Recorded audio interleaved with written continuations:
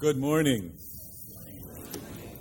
Welcome to First Unitarian Universalist Church of Austin. We are a spiritual community dedicated to the free search for truth, meaning, and beauty, and all are welcome here. We come from a long tradition of seeing a spark of the divine within every person. And it's in that spirit that I invite you to turn to the people around you and greet the holy among us today. Another of our traditions in Unitarian Universalist churches is to light our chalice to begin our service. The chalice is a symbol of our faith. I invite you to join me in reading the words for lighting the chalice, which are printed in your order of service. In the light of truth and the warmth of love, we gather to seek, to find, and to share. We Unitarian Universalists are a pluralistic lot. We have folks who draw from Christianity as well as all of the other faith and wisdom traditions across our world. So some people ask us, well, if you don't have a creed, a set of beliefs that you all have to sign on together, then what holds you together? Well, we have a set of values that we share, and out of those values we drew our mission. We put it on our wall and we say it together every Sunday. We gather in community to nourish souls, transform lives, and do justice. Our contemplative reading today is Ritual is Poetry in Action by Dennis R. Ross. Ritual does for behavior what poetry does for words. Religious deeds grace ordinary activities the way poetic language elevates commonplace communication.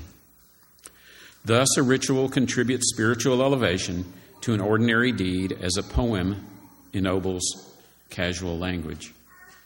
Ritual allows for a broadened perspective on life.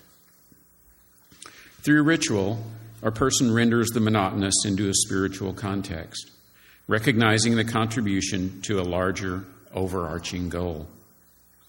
Contributions to family, community, or the self, religious community, worship, and celebration. These acts of faith restructure the ordinary and sacred. This is the time in our service where we breathe together. And breathing together, we go to that deeper place within, together. Some of us pray, some meditate,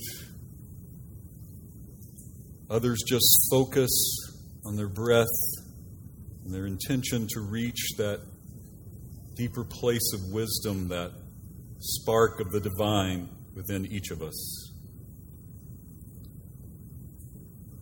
In breathing together, we enter a time of silence together, mindful that the sounds of small children count as a part of our sacred silence in this church.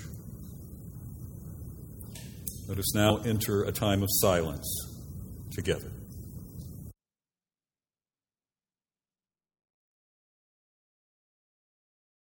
On this day 15 years ago, it was a weekday morning. I was driving to work. I turned on the radio in the car to hear the shell-shocked voice of a reporter describing how a group of apparent attackers had crashed a jetliner into the North Tower of the World Trade Center, and then 15 minutes later crashed another jet into the South Tower. My initial response was disbelief. My mind somehow went immediately to that 1938 radio drama called War of the Worlds that had presented a fictional alien invasion as a live news report and caused panic in several areas throughout the country because people thought it was really happening. I thought what I was hearing must be like that, a fiction being presented as reality. My brain simply couldn't wrap itself around the fact that this could actually be happening.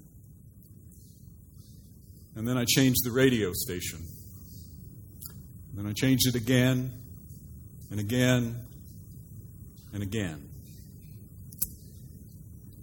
It was on every station. It was real. Instead of continuing on to work, I went back home and I told my spouse, Wayne, we had to turn on the television news. The country was under attack.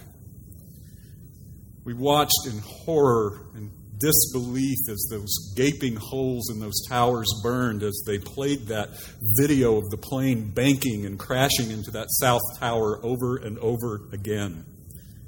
We watched as reports began to come in about the plane that they had flown into the Pentagon. We witnessed first the South Tower collapsing and then the North Tower, learning in between that another plane had crashed United Flight 93 in a field in Somerset County, Pennsylvania. My memories of that morning are hazy and jumbled. I had to look up the sequence of events because I wasn't sure I had it right anymore. One clear and painful memory that stands out for me, though, is I had left the living room for a minute. I don't remember why, and I came back in to hear Wayne saying, "Oh my God, they're jumping out of the windows to avoid being burnt to death." I looked at the television and saw images that fill me with horror and grief even today. These are extraordinarily painful memories. It's so easy for me to want to avoid them, to try to lock them away in some distant room in the far reaches of my mind. And in fact, I think sometimes that these memories are too powerful and too painful for us to carry them around in our consciousness all of the time. But I do think it's important that we remember sometimes, though, that we glance back into that room and retrieve some of what that day was like. We have to remember those who died and those who mourn them every day, especially on this day. We have to remember the horror and the grief and the anger and the confusion and the fear and the subsequent ways in which those feelings were sometimes used to manipulate us in the days that followed 9/11. We remember because embedded in that day and in the ways we as a society, a culture, reacted to it, there are lessons to be learned, illuminations of our values and ideals, both those that are healthy and serve us well and some that are destructive. Stories that we tell ourselves about ourselves as a people even today. And to do that as a society, as communities, we commemorate together. We engage in ritualized remembrances together. This morning, across our country, in sanctuaries not so different than this one, many of our fellow citizens are also remembering 9/11 through whatever the rites and rituals of their faith tradition might be. Today, in cities across our country and indeed the world, people are commemorating 9/11 by engaging in secular rituals. In Manhattan, 2 4-mile-high rectangular towers of light powered by 88 7,000-watt light bulbs will recreate the Twin Towers as the names of those who died in the attacks are read aloud. Here in Austin, city firefighters are remembering the first responders who died on 9/11 by climbing their Pleasant Valley drill tower in full firefighting gear, going up and down that tower enough times till they equal the height of what had been the World Trade Center towers. It's a ritual they do every year on 9/11 in complete silence. Through these rites and rituals, we're able as a community to reach back into that room where we've stored those memories from that day 15 years ago and recall them and retrieve them, and it matters. It matters that we do this together through ritual. When I dove into reading what we know about ritual, I found this whole set of scientific research and a number of theories about our human propensity to engage in ritual. It's been studied across a range of disciplines from neurology to anthropology. So what I share today will be broad by necessity, trying to get at what seems to be common among those theories about human rituals. Here's a definition of what we mean by ritual, developed by two neuroscientists that I really liked.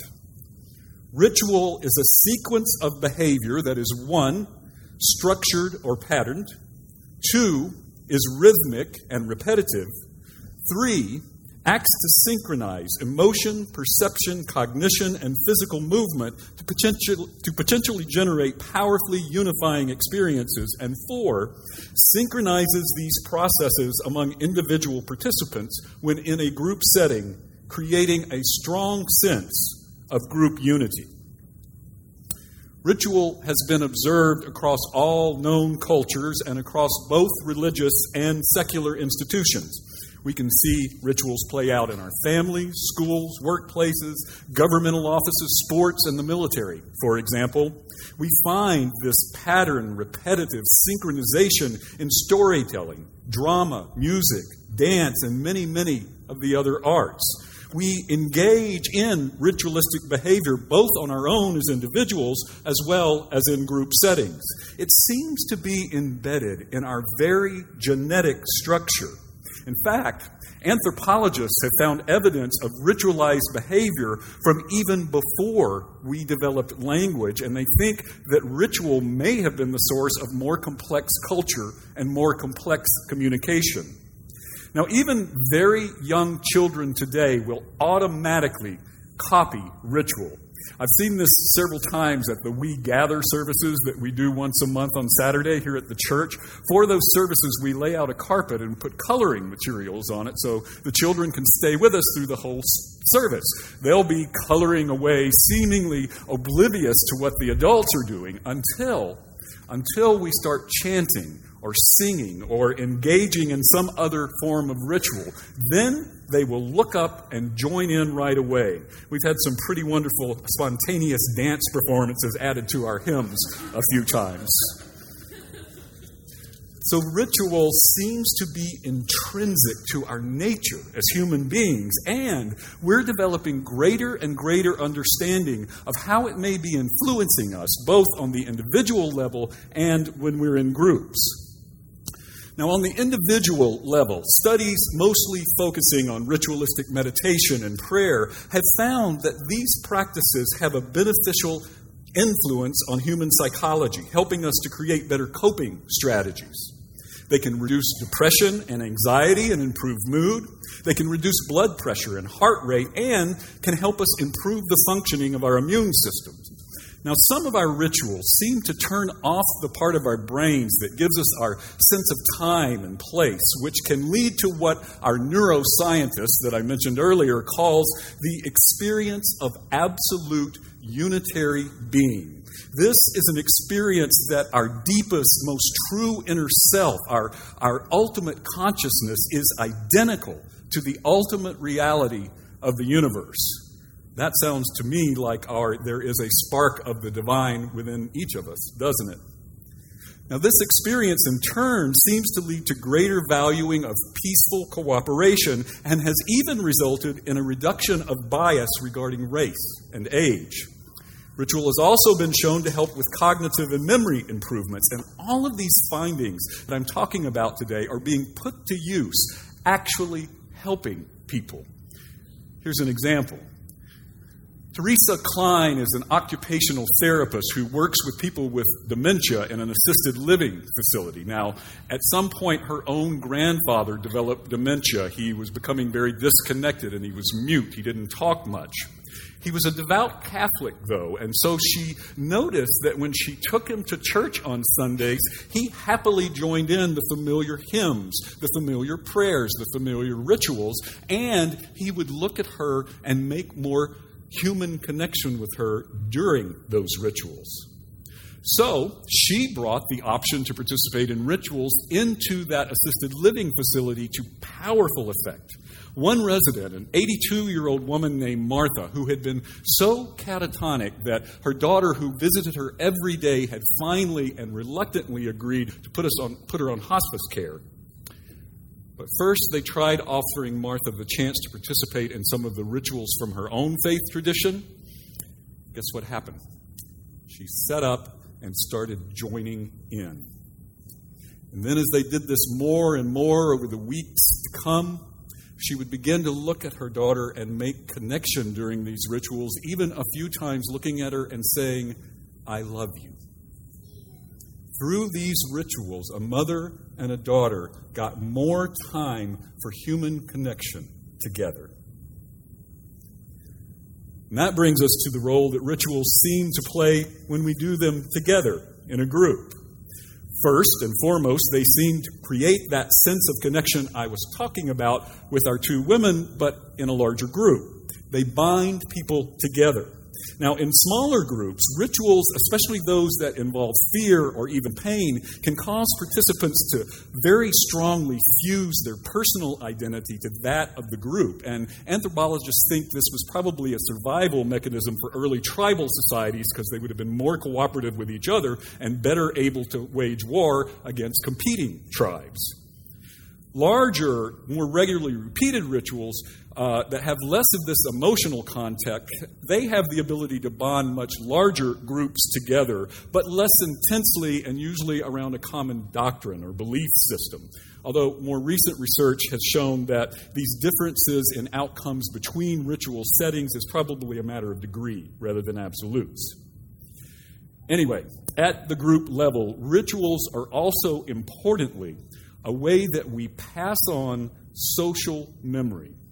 Through our rituals, we are embedding memories in a way that, for instance, just reading about what happened on 9/11 cannot do. We're getting at the very essence of the story, creating and retrieving the common social values and norms, the emotions and the embodied experiences, and we're creating a mechanism, a technology that allows us to transmit these social memories to the next generations. So, our 9/11 commemorations, our vigils, our memorial services, this is how people in a culture, together as a community, remember in a more whole-bodied, visceral way, a collective way of saying, "We remember you," to those we have lost. And even after all of us who experienced 9/11 are no longer living, these rites and rituals we have created are ways that future generations will also be able to say, "We remember you. We carry you with us." I'd like to talk now about the significance of our rituals that we do here together in our church. Almost all of our practices here on Sundays can be thought of as ritualistic. Our order of service repeats itself in much the same way each week. We recite many of the same words together. We listen to music together. We have a story for all ages together. We sing hymns together. We have a time for centering and prayer together. We light candles in our window together. Especially when I'm leading worship, that is one of our most powerful rituals for me personally. I watch as people from this religious community light their candles in the window, and I imagine the powerful experiences and emotions that they are holding up, and I can feel in a very visceral way that which binds this religious community that I serve and that I love together and moves us out into our larger world together to do justice. It is always so powerful and so moving. Powerful, too, are our rites of passage that mark life's transitions, our baby parade, our coming-of-age ceremonies, weddings, memorials, and the like. Our ceremonies that mark the changing of the seasons, the water communion, Christmas Eve, the burning bowl service, the flower communion. And much of all of this has been passed down to us through that social memory I was talking about earlier from the Universalists and the Unitarians who came before us. So I think it's important to note here that as vital as our ritual traditions are, the words that go with them, the stories that we tell ourselves, the theology we express during our rituals matter greatly too. If these are directed inward to the group only, then the rituals by which they are expressed will create bonding within the group that is in opposition to any who are not part of that group. We see this with some of the fundamentalist religions and certain highly white nationalistic political rallies as of late. Likewise, though, if the theologies we express within our rituals are directed toward all of humanity or even all of creation, that web of all existence of which we are part, then the interconnectedness they will generate tends to be both within our group but also directed outward on a more global level. So on this, the 15th anniversary of 9/11, I want to close by inviting you to join me in a ritual of commemoration. Please rise in body or spirit. And please extend your palms opened upward in a gesture of openness. I will say a few words of remembrance of several groups of folks, ending each time with the word today. At which point, we'll place our hands over our hearts and then say together, we remember, and then extend our palms again. So let's do that one time together. Today, we remember.